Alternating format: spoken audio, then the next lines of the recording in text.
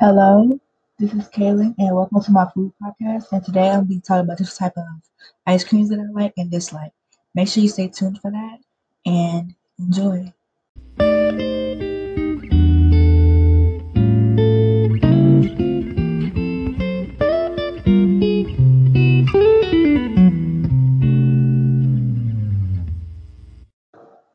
To start off with, personally, I like vanilla ice cream and cookies and cream.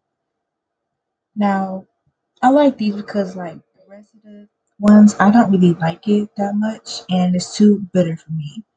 And for me, about the basic ones for like chocolate, for example, it's just too bitter for me, and that's what I really don't like about it. That's why I would prefer like I said in the beginning about cookies and cream and vanilla ice cream.